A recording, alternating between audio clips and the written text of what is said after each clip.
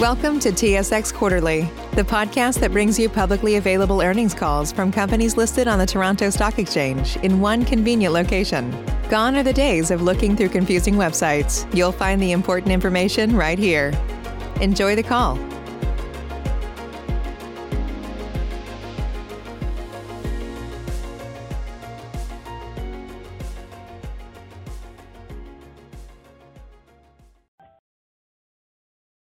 Good morning, everyone, and welcome to the Docebo Inc. Fourth Quarter 2020 earnings call.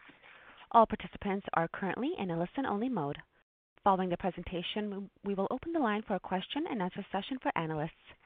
Instructions will be provided at that time for research analysts to ask questions. We ask that analysts please limit themselves to 2 questions and return to the queue for any follow-ups. I would now like to turn the call over to Docebo's Investor Relations, Dennis Fong. Please go ahead, Dennis.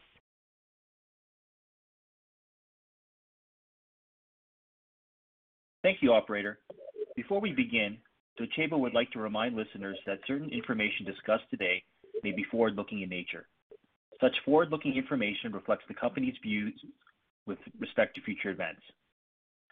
Any such information is subject to risks, uncertainties, and assumptions that could cause actual results to differ materially from those projected in the forward-looking statements. For more information on the risks, uncertainties, and assumptions relating to forward-looking statements, please refer to Docebo's public filings, which are available on SEDAR and on EDGAR. During the call, we will reference certain non-IFRS financial measures. Though we believe that these measures provide useful supplemental information about our financial performance, they are not recognized measures and do not have standardized meanings under IFRS. Please see our MD&A for additional information regarding our non-IFRS financial measures, including for reconciliations to the nearest IFRS measures. Please note that unless otherwise stated, all references to any financial figures are in US dollars. Now, I'd like to turn the call over to Docebo's CEO, Claudio Erba. Thanks, Dennis, and good morning, everyone, and thank you for joining us on our fourth quarter earnings call. With me today is Ian Kidson, our Chief Financial Officer, and Alessio Artuffo, our Chief Revenue Officer. Over the past year, managing through pandemic brought many challenges for our employees, our customers, and the global economy. But one clear trend has emerged. The digital transformation of training is accelerating rapidly. A critical component to any corporate e-learning program is the LMS, which manages training delivery. Today, the Docebo LMS is positioned as one of the preeminent solutions on the market. In the first quarter, we continue to see strong momentum across our business as we once again generated record new logo, upsell, and OEM sales. This was driven by broad-based demand as we added 154 net new customers from the third quarter of 2020 and ended the fourth quarter with 2,179 customers. Average contract value grew both quarter-over-quarter and year-over-year to $34,000, and the average contract value for new customers in the fourth quarter was over $40,000. In addition, in the fourth quarter, approximately 80% of the ARR from logo and customer expansion signing were for multi-year deals, showing again that learning is strategic for our customers. External customer and partner training is one of our favorite customer use cases, but we are also winning a large number of internal training use cases. Two examples in the first quarter were with NBC Universal Media and Ubisoft. NBC Universal, the American media and entertainment conglomerate, was in search of an LMS that would simply and effectively support their reporting requirements. They chose Docebo to grant them the autonomy to manage their own training courses internally and to provide their learners with a dynamic learning experience that nicely fits with their branding requirements. Ubisoft, the French-based video game company with more than 18,000 employees in 40 studios around the world, had a vision to create a learning environment that allows for consistent reskilling through highly qualitative digital experiences. In order to consolidate their training and manage their compliance requirements, Ubisoft signed with Docebo, introducing social learning and collaborative elements to its global workforce and providing them with exciting new learning opportunities. Another key driver in our growth has been land and expand. And in the fourth quarter, we signed a customer expansion agreement with Cisco and Heart & Stroke. Cisco has been a Docebo customer since 2018 when they acquired BroadSoft, a global voice over IP and unified communication provider that began using the Docebo LMS in 2016. Cisco has since expanded its adoption of Docebo, including their most recent addition of WebEx in the fourth quarter of 2020. Heart & Stroke Foundation began using Docebo in the second quarter of 2020 when we provided them with free use of the Docebo platform for 9 months to support their training and research during a time of remote working triggered by COVID. In Q4, after having tested the AI-powered learning platform, they have officially signed with Docebo to transform their learning experience through their organization. A third factor in our growth is our OEM business, which continues to outperform and has been the largest single contributor to ARR for several quarters. Once again, OEM revenue increased quarter over quarter, both in absolute dollars and as a percentage of our total subscription revenue.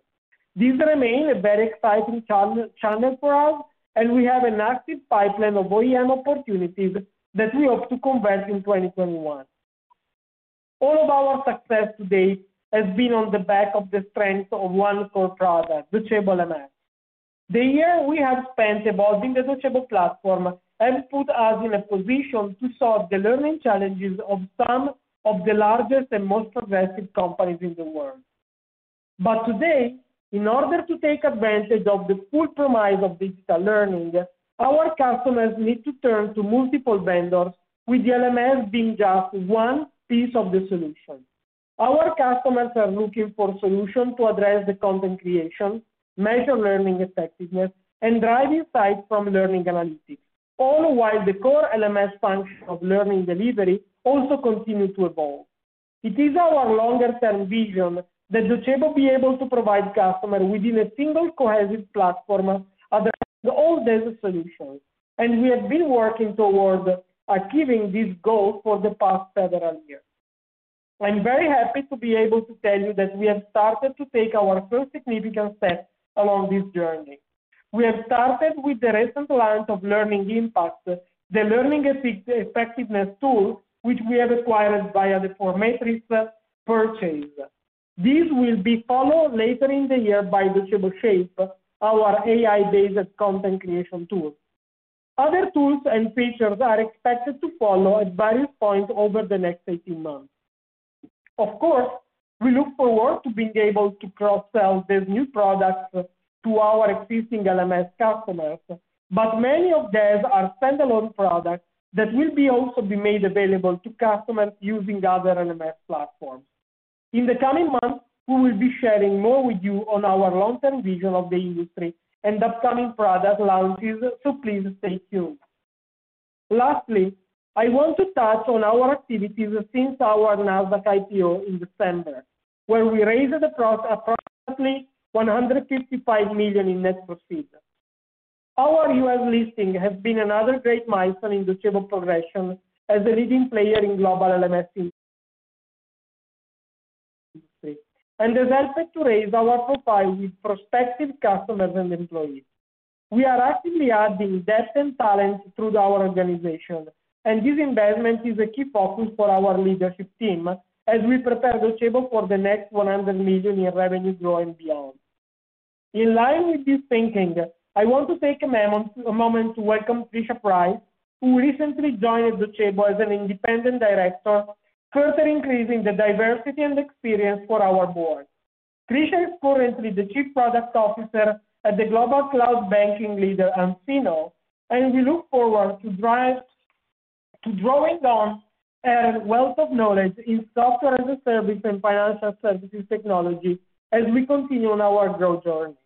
In summary, the strength of our customers' pipeline Upcoming new products and expanding profile with our industry has increased our confidence as we enter 2021.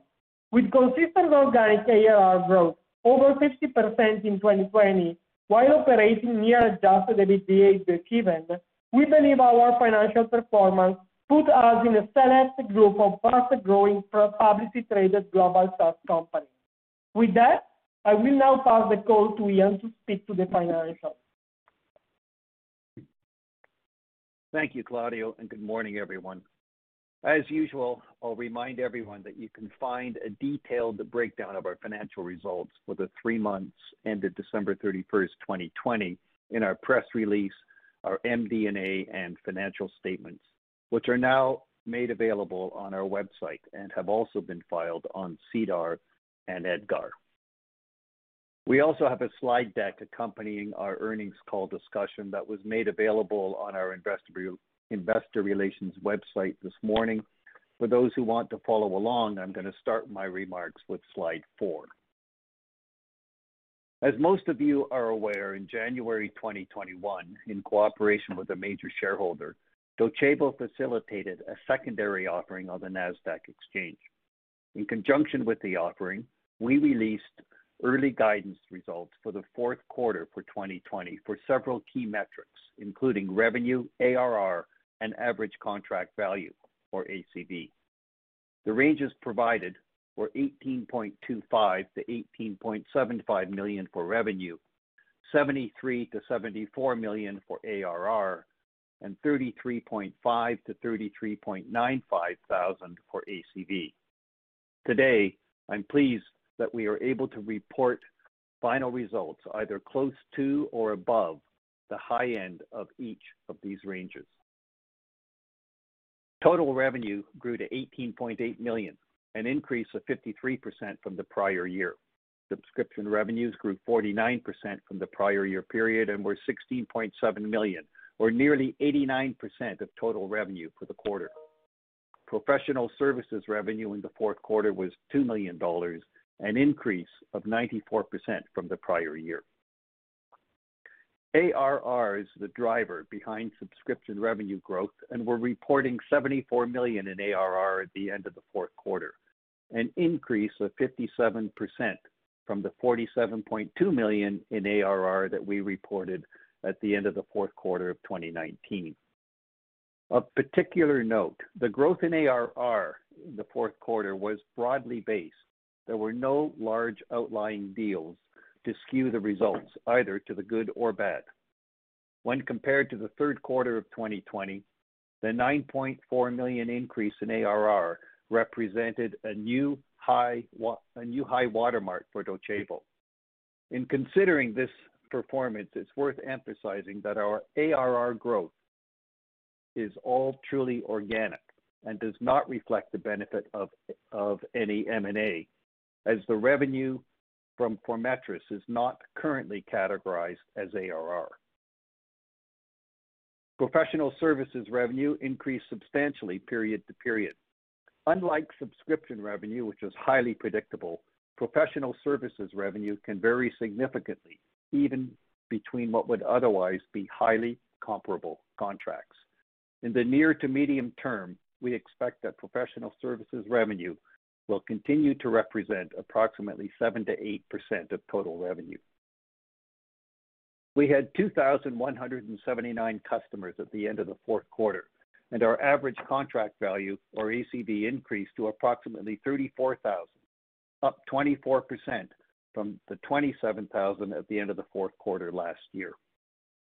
Historically, we have reported net dollar retention rate, or NDRR, as being greater than 100%. This year, we're providing a more precise net dollar retention rate with our 2020 year-end reporting, and we will continue to provide NDRR annually on this basis going forward. NDRR measures the relative increase or decrease in revenue from a consistent cohort of customers period to period, and provides insight into the net effect of upsells and churn in an underlying portfolio of customers. In 2020, NDRR was 108%, which compares favorably to the 105%, which was actually realized in 2019. We are particularly pleased by the year-over-year improvement in this metric in the context of the pandemic that we experienced during the year and the consequential higher rates of churn, which have now been normalized. The fifth slide shows gross profit for the fourth quarter. As a percentage of revenue, gross profit margin was 84.1% of sales, an increase from 81.2% of sales in the prior year. Gross margin this quarter benefited from lower fees with our hosting provider. And while we will continuously work with our provider to further optimize this agreement, our long-term expectation for gross margin is for it to normalize in the 82 to 85% range. On slide 6, you can see a summary of our operating expense lines. Total operating expenses for the fourth quarter increased to $19.9 million as compared to $13.1 million for the prior year. Included in the $19.9 million is a foreign exchange loss of $3.4 million, which relates primarily to the cash held on our balance sheet at year-end and is therefore, for the most part, unrealized. Operating costs excluding this loss were $16.5 million and compared to the $13.4 million in operating costs, also excluding foreign exchange impacts, that we reported in the third quarter of 2020. The primary drivers of the increase in operating expenses from the third quarter were higher G&A and sales and marketing expenses. G&A expense growth came as the result of higher salaries, benefits, and recruitment fees in support of our growing operations, as well as the increased costs of compliance associated with our NASDAQ listing, including increased accounting, legal, and directors and officers insurance expenses. On a go-forward basis, we estimate our U.S. listing will add approximately $5 million of annual recurring costs as compared to only being listed on the TSX. D&O insurance is the principal component of this increase. Sales and marketing expense increased on an absolute dollar basis from $5.8 million to $6.5 million in the quarter, but declined as a percentage of revenue to 34.4% as compared to the 36% for the third quarter of 2020. To some extent, we're playing catch-up on personnel investments we had postponed earlier in the year, so we expect sales and marketing expense as a percentage of revenue to continue to increase, both absolutely as well as a percent of revenue in the near term. Our medium-term expectation for sales and marketing expense as a percentage of total revenue continues to be in the 35 to 45% range, and it will remain there for so long as our growth trajectory continues at or close to its current level. We reported adjusted EBITDA of $0.5 million for the fourth quarter of 2020 compared to a loss of $1 million in the prior year. We also reported a net loss of $3.7 million for the quarter as compared to $3.3 million net loss for the prior year. As already noted, the net loss for the fourth quarter reflects a $3.4 million foreign exchange loss. In the fourth quarter, we generated positive free cash flow of $6.5 million, driven by $7 million in positive cash flow from operations, largely as a result of a strong performance in the accounts receivable collection. Our balance sheet today is very healthy given our free cash flow profile and the proceeds we've realized from recent equity financings. With an additional $155 million in net proceeds from the U.S. IPO in December, cash at the end of the fourth quarter was approximately $220 million, and we carry no debt. In 2021, our focus will be to invest to maximize organic revenue growth, and it will continue to be such so long as our LTV to CAC remains attractive, as we believe this is the best use of our capital. We will continue to look at M&A opportunistically to advance our objective to offer a complete suite of learning products and provide more cross-sell opportunities. Although this may mean expense growth accelerating faster than revenue growth in the near term, we believe it sets the stage for higher growth and profitability over the longer term. With that, I'll turn it over to the operator now to take some questions from the analysts. Thank you. Ladies and gentlemen, we will now take questions from research analysts. Should you have a question, please press the star followed by the 1 on your touch-tone phone. You will hear a 3-tone prompt acknowledging your request. As a reminder, please limit yourself to 2 questions and re-queue for any follow-ups. Save big on brunch for mom, all in the Kroger app. Get 16-ounce packs of flavorful Angus 90% lean ground sirloin for $4.99 each with a digital coupon. Then buy 2, get 2 free on 12 packs of delicious Coca-Cola, Pepsi, or 7-Up, all with your card. Shop these deals at your local Kroger, less than 5 miles away. Or tap the screen now to download the Kroger app to save big today. Kroger, fresh for everyone. Prices and product availability subject to change. Restrictions apply. See site for details. First question comes from Robert Young at Canaccord. Please go ahead. Hi, good morning. Thanks for the disclosure on the retention. I'd like to ask a question there. The increase from 105 to 108%, you already highlighted the expectation churn at the beginning of the year was expected to be higher, and it's improved since then. But I'd like to better understand the increase. Is it more driven by expansions of existing customers, or is it driven by better churn containment than maybe you would have expected at the beginning of the year? Because it looks like that would have reversed course significantly to get an increased retention. Rob, ciao, Claudio speaking. Before handing the answer to Ian, I just want to say ciao. So Ian, are you taking it? Sure.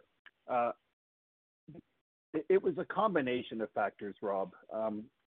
We started implementing some better controls on churn and internal processes on customer management in late 2019. And it was fortuitous timing because obviously the environment changed through 2020. So our ability to manage our customers has been improving. That was coupled with better performance on the upsell cross-sell front. So it was both. And so that's one of the areas that you've been investing in is the upsell, like better support organization, better ability to drive that land and expand. And so, would it be fair to say that your performance there and expansions has moved forward significantly in 2020, and that's going to stay the case here in 2021? Is it going to get better?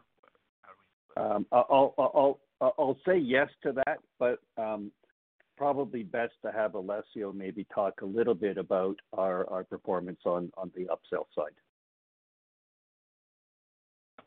Hey Rob, good morning. We're pleased with seeing that the tactics and the activities on retention improvement are paying back. You're right when you say that there's focus on expansion. We continue to win departments of very large organizations, and when that happens, it leads itself to the possibility of continuing to win business within the same business or across the ecosystem of those companies. It is no secret that we have continued to invest in empowering this engine, the upsell expansion engine. We think that even net of any new product, there's tremendous opportunity. And as we continue to successfully launch products like Docebo Learning Impact, that opportunity increases even further. So we think we're very well positioned to maintain high performance in NDRR. And I would just not make a statement that it will be either or churn related or upsell related, because our goal really and what we're executing is improving both. All right, thank you. And one quick one on, I think a quarter ago or 2 quarters ago, you highlighted QSR expansion that was going to fall into Q1. You didn't update anything on that in the release. I was wondering if that's still something you expect to happen in Q1. I'll pass the line. Yes, it is.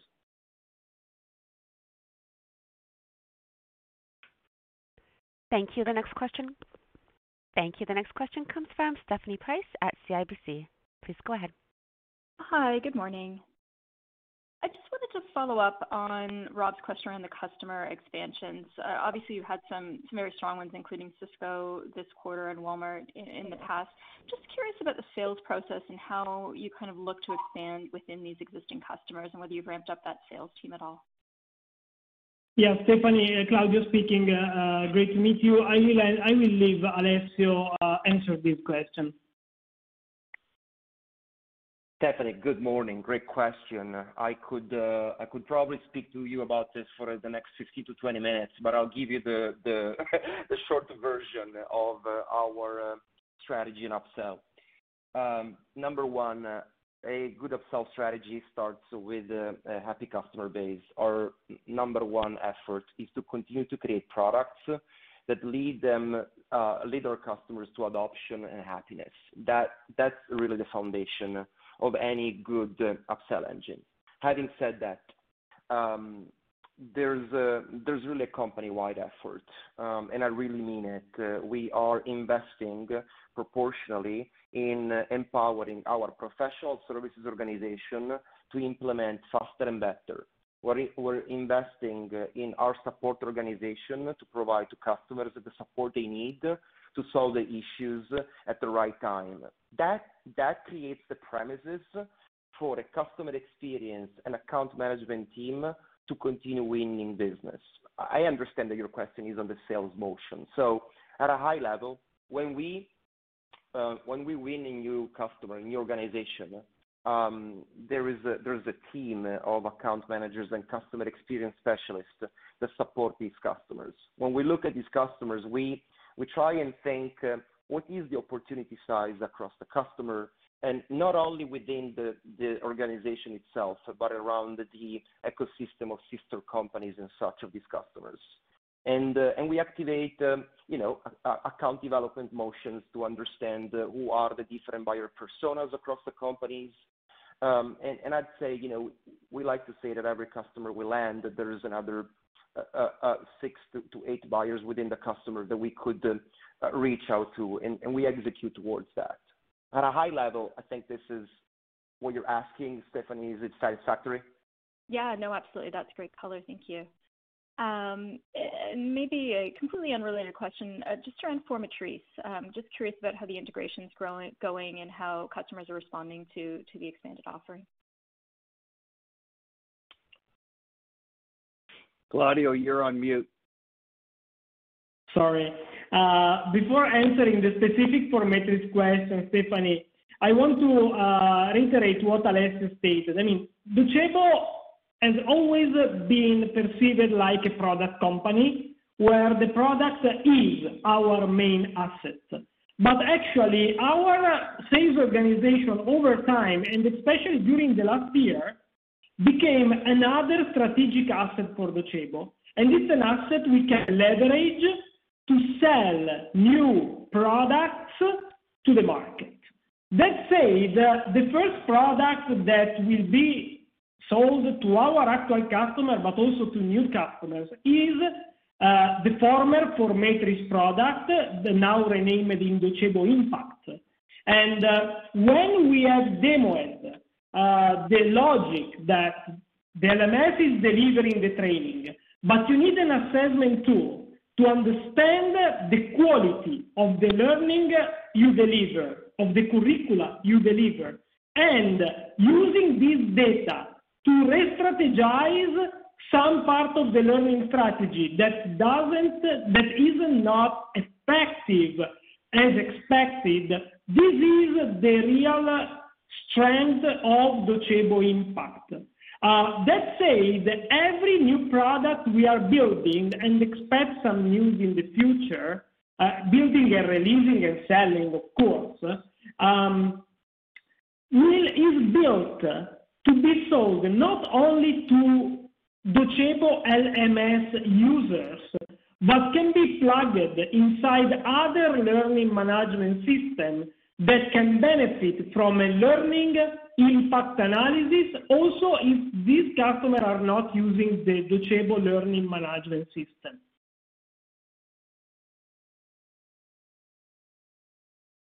Okay, that's great color. Thanks so much. Thank you. The next question comes from Daniel Chan at TD. Please go ahead. Hi, good morning.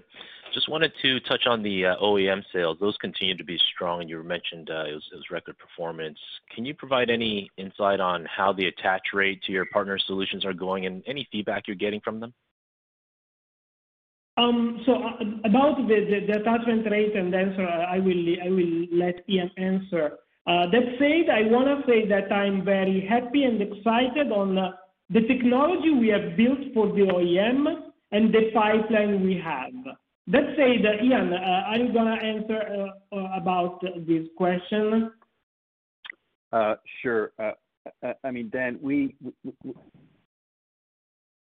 never commented on our penetration within any particular OEMs, and I think that's probably the way we're going to proceed in the future. So I can't respond definitively. I will say, though, that to the extent that our OEM business is driven by HCM platforms, which I think it's fair to say that today it is, the HCMs are historically very strong in the fourth quarter, and as a consequence, a strong performance that our strong performance in the fourth quarter was related to that. Alessio, are there any other sort of general observations that are worth making? With regards to with regards to the OEM performance. Yeah, with regards to OEM performance, that's absolutely correct, and I would reiterate what we have said in the past, that while HCM leads itself to being a primary target for us for OEM relationships, we've widened that net to other sectors and other types of organizations that are showing interest. But that's just the product also about the maturity of our OEM product itself. But with regard to attachment rate specifically, I would confirm what you said, Ian. Okay, that's helpful. And then maybe can you comment on the relative size of deals won from OEM sales relative to your direct sales?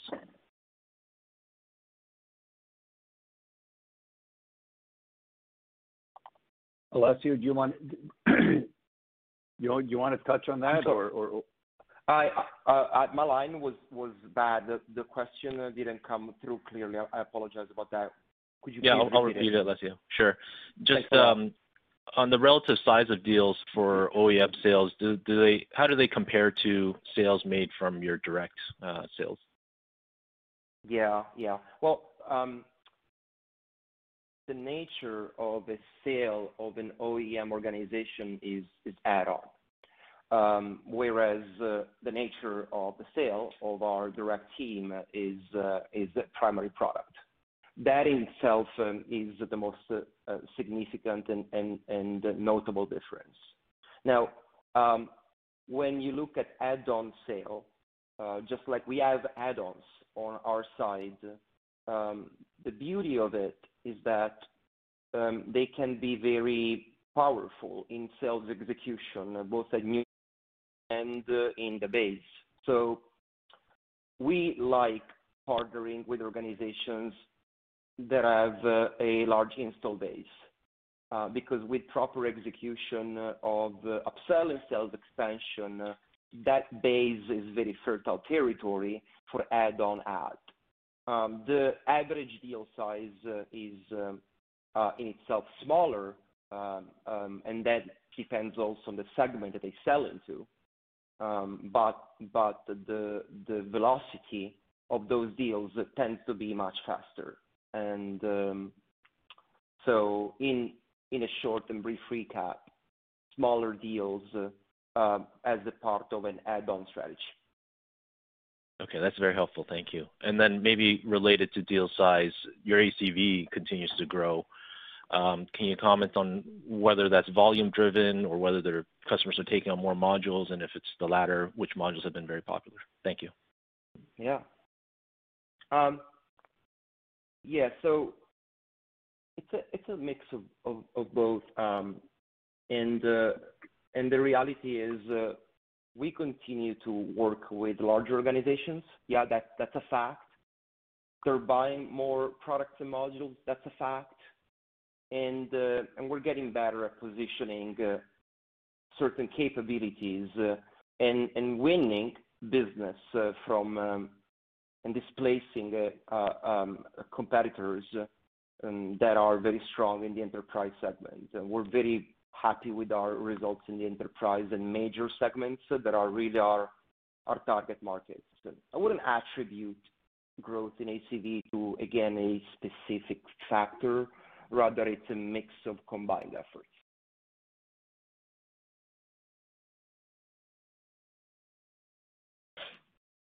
Thank you. The next question comes from Richard Tse at National Bank. Please go ahead. Yes, thank you. Just for our sort of modeling purposes, I was curious to get your perspective. No doubt, if you look at sort of the full year, you guys had some incredible growth, certainly relative to a lot of names at 54% in terms of the subscription part.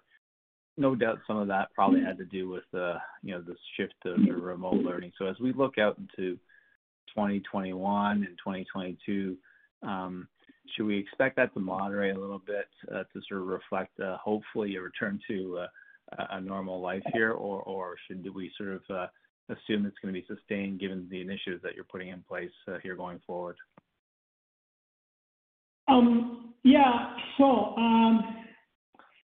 I think that you have to imagine the adoption of a learning management system as a software as a strategic move.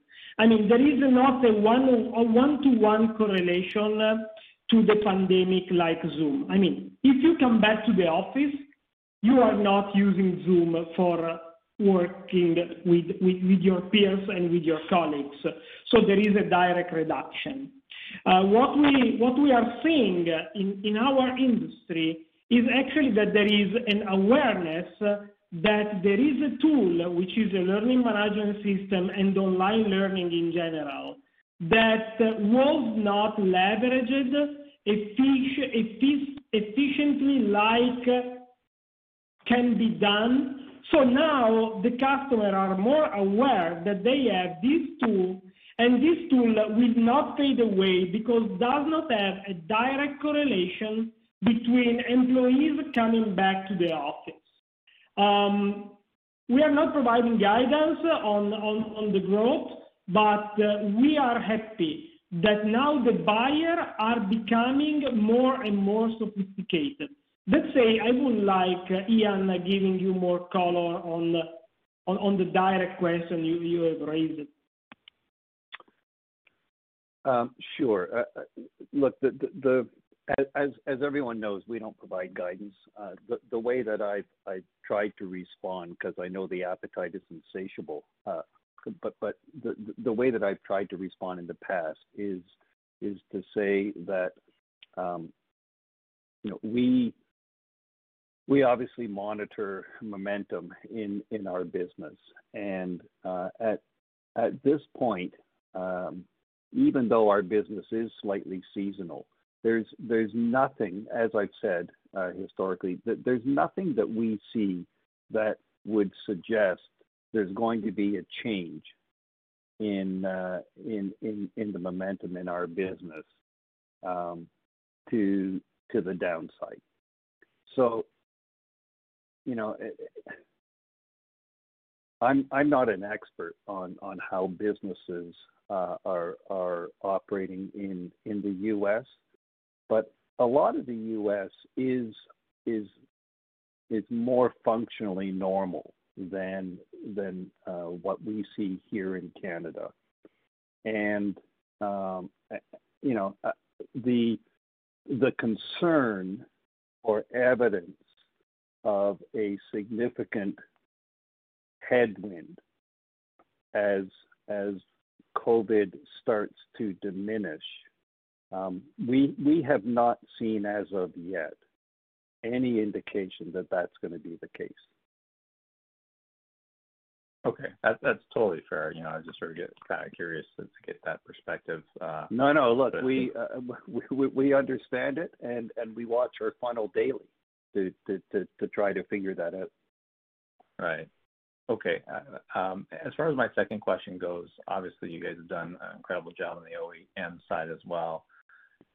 Beyond kind of HCM, there are probably some meaningful opportunities in other sort of segments, notably like ERP and such. What's the plan, or is there a plan to sort of expand kind of the OEMs over the next 12 months into some of those other areas?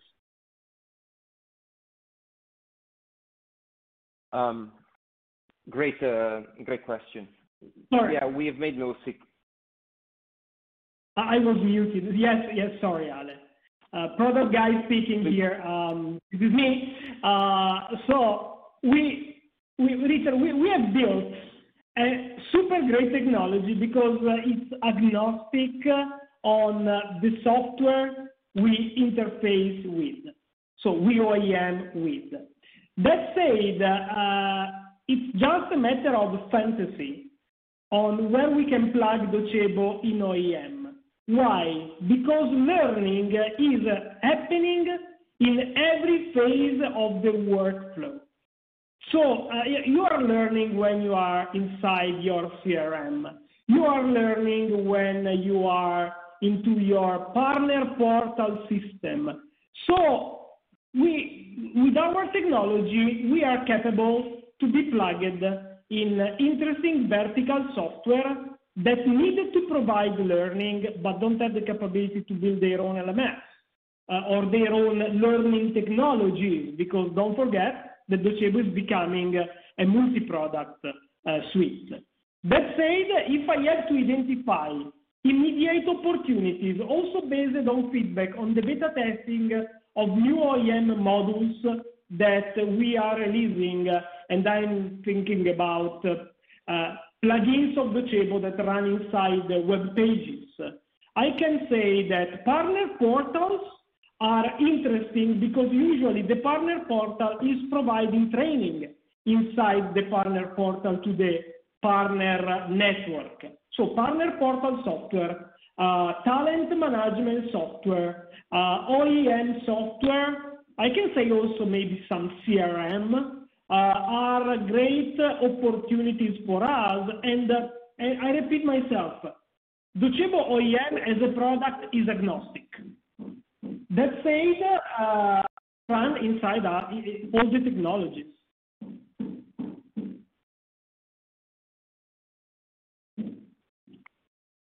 Okay, thank you. Thank you. The next question comes from Gavin Fairweather at Cormark Securities. Please go ahead. Hey there. Good morning. Good afternoon, Claudio. Just on the 150 new logo additions in the quarter, that's up from kind of 100 in the past few quarters. I guess I'm just curious for some attribution on that. Would you tie that to higher inbound leads or higher win rates, or maybe a bit of both? Gavin, sorry. Sorry, it's okay. Alessio, I can comment on this one quickly. It was two things. One, when we look at logo additions, it's always on a net basis. And we've said in the past that we have a historical component of our customer base that are very small pieces of our revenue pie. Still folks who pay us $1,000 a year.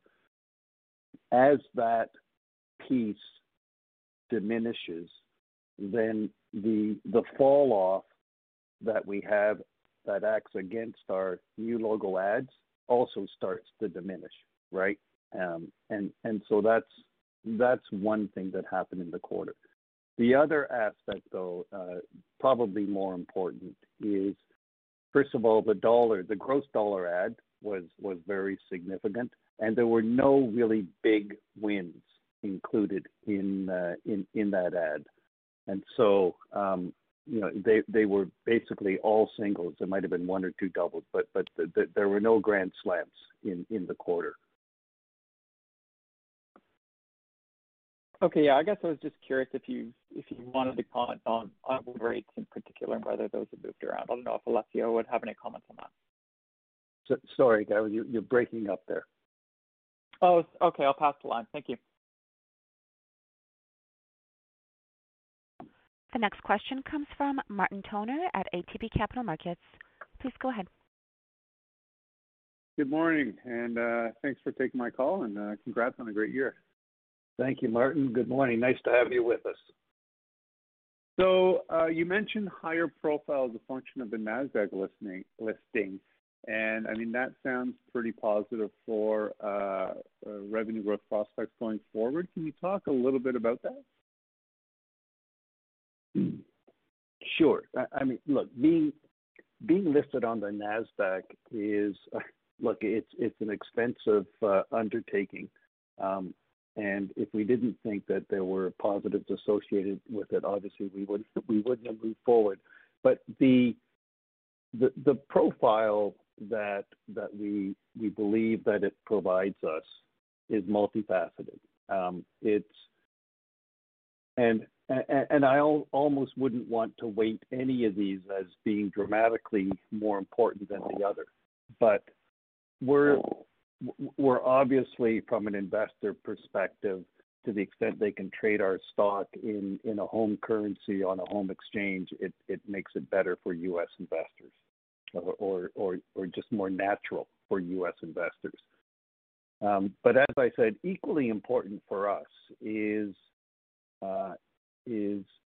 given our hiring requirements, being listed on the NASDAQ exchange and having compensation programs that can reflect stock and incentive plans associated with a NASDAQ listing is also important. It's a competitive world out there, and that's something that has already proven to be beneficial for us. And then, the last thing, of course, is with our customers. There's an element of being a grown-up company in listing on the NASDAQ.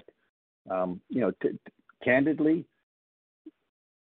I think it's fair to say, and Alessio, you may want to comment on this, but I think it's fair to say that the days where we used to fight the battle with our customers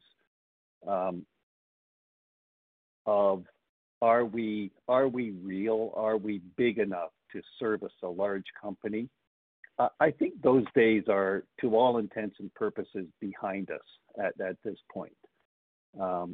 But Alessio, why don't you take that? I agree on that last comment. There's two factors that contribute to that perception evolving and changing. One is certainly NASDAQ adds a level of prestige to the organization, and customers and prospects appreciate that, and they understand what it comes with. And secondly, as we continue to win large logos and partner with organizations in the degree of maturity and success of the AWS and Walmart, there's a recognition that doesn't happen randomly, and that those are statements to the growth of the company on top of the NASDAQ listing. So we are pleased with it. Super. Thanks very much. If I can add a follow-on, why doesn't Formetra's revenue go into ARR, and will that change going forward, or will you consider a change to the revenue model that will allow it to go into ARR? Yeah, it's a great question.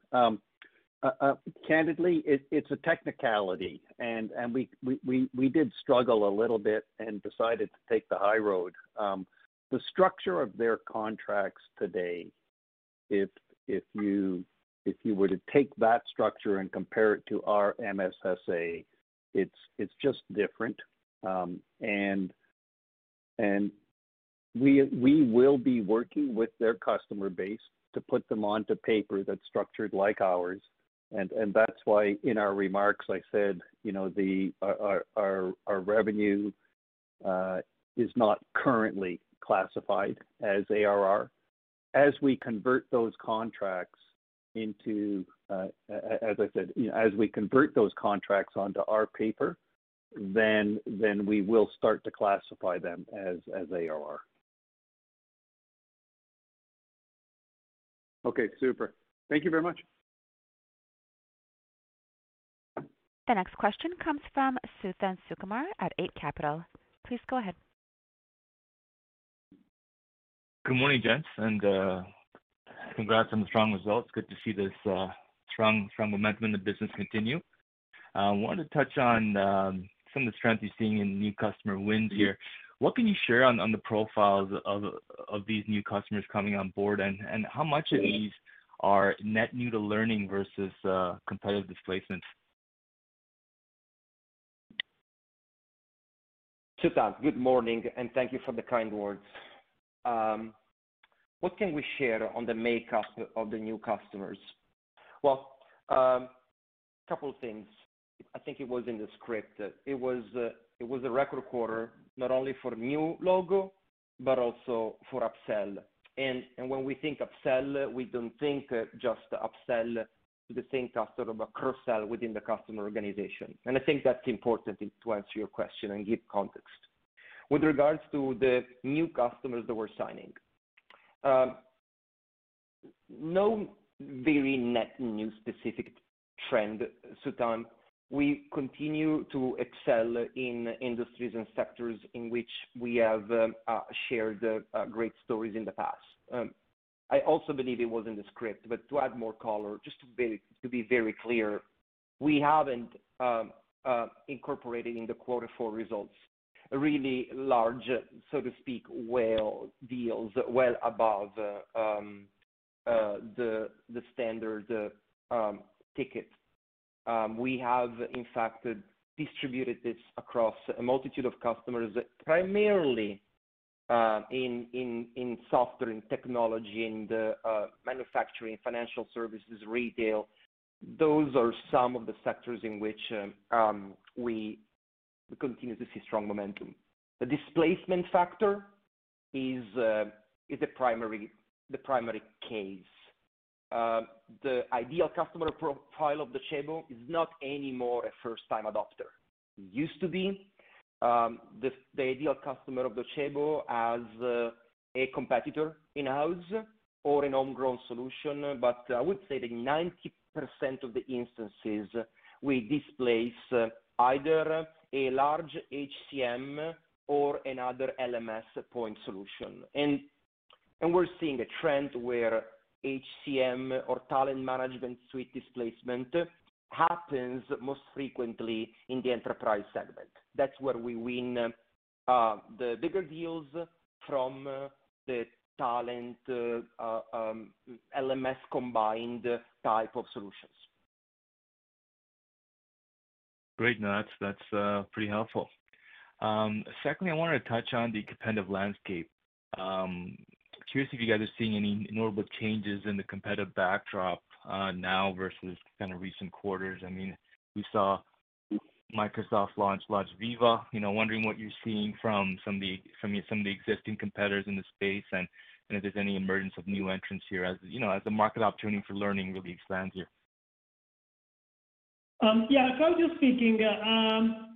I think that the industry is changing, and the product needed to change very fast to go where the learning is going. I mean, Viva is a collector of several functions that want to revamp the old school intranet, which is great. I mean, the unification of activity is important.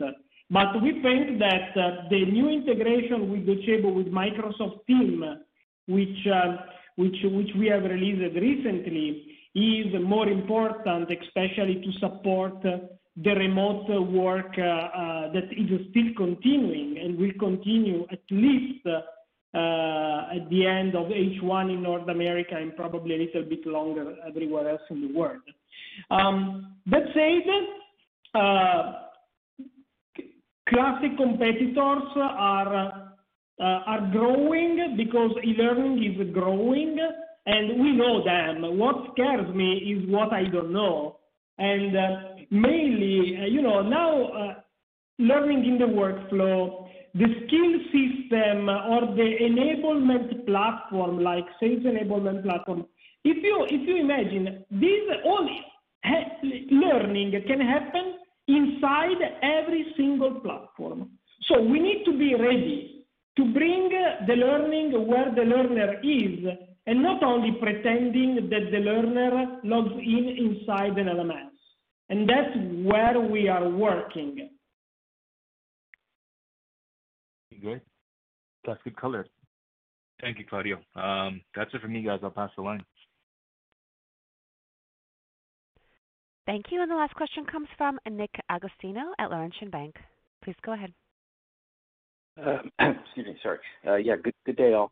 I guess just coming back to the OEM question, if you guys could comment on when you look at the revenue growth from the OEMs, was it driven, recognizing the relative proportions of your OEM partners, was it driven by one OEM or was it equally proportional, again, recognizing the relative proportion?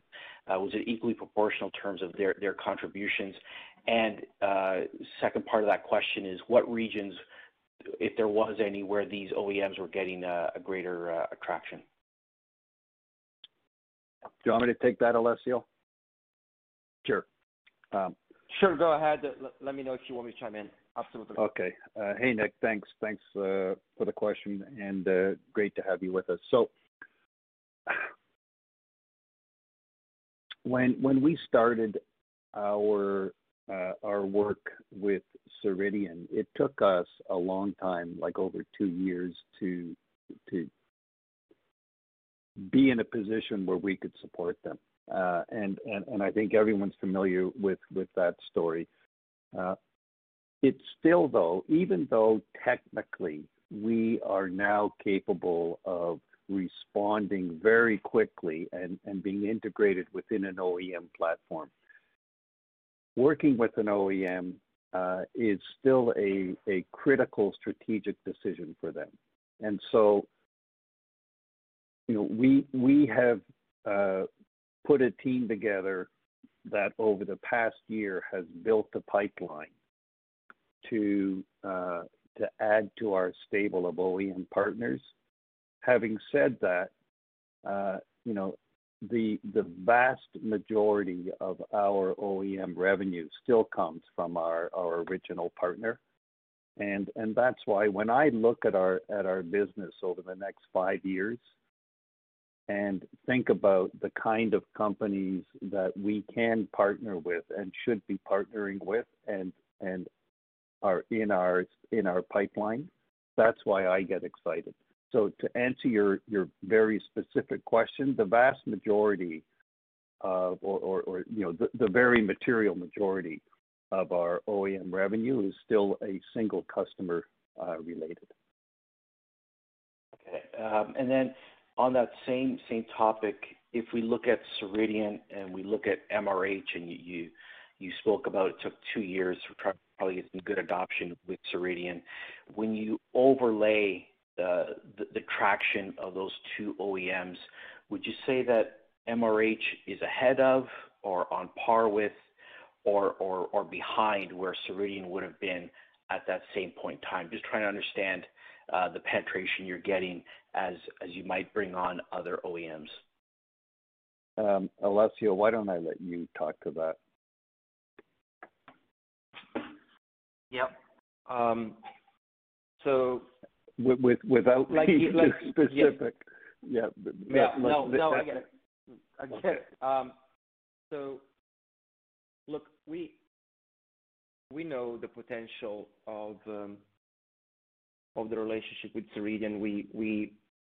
We're close partners, and we've been in this, like Ian said, for a while. So our visibility on the model there is certainly more mature. MHR started ramping late 2020. So it's early days. With that said, Ceridian remains we plan on them to continue to be a significant driver. But when we look at MHR and beyond, the opportunities that we have in funnel, we think that over the next 2 years, the curve that is primarily attributable to Ceridian will flatten in a way and distribute more evenly. It's hard to say today exactly when and how, but we know it will. I think one important note, MHR is, from a regional standpoint, which I think was in your initial question, is very UK focused, whereas Ceridian, despite an incredible effort in acquisitions, also is a much more global player with footprint in North America. Our strategy and our goal and what we're executing is continuing to partner with organizations that cover the entire world without focusing or precluding any single geography. So we're looking carefully at each and every market to OEM with companies from Northern Europe to APAC and so on and so forth. So we're actively pursuing every opportunity, and regions are a consideration in our hunting strategy. Okay, thank you. Thank you. There are no further questions. I will now turn the call back over to Claudio Erba for closing comments. It was a pleasure having you here for our first earnings call together with TSX and NASDAQ. I felt the pressure. And I really hope to have you in the next earnings call, which will be probably in May, so not longer. And probably, I'm not saying we will be in a vaccine-proof herd immunity scenario, but we'll be more relaxed. Anyway, guys, thank you so much. It has been a pleasure. Thank you. Ladies and gentlemen, this concludes your conference call for today. We thank you for participating, and we ask that you please disconnect your lines. Save big on brunch for mom, all in the Kroger app. Get 16-ounce packs of flavorful Angus 90% lean ground sirloin for $4.99 each with a digital coupon. Then buy 2, get 2 free on 12 packs of delicious Coca-Cola, Pepsi, or 7UP, all with your card. Shop these deals at your local Kroger, less than 5 miles away. Or tap the screen now to download the Kroger app to save big today. Kroger, fresh for everyone. Prices and product availability subject to change. Restrictions apply. See site for details.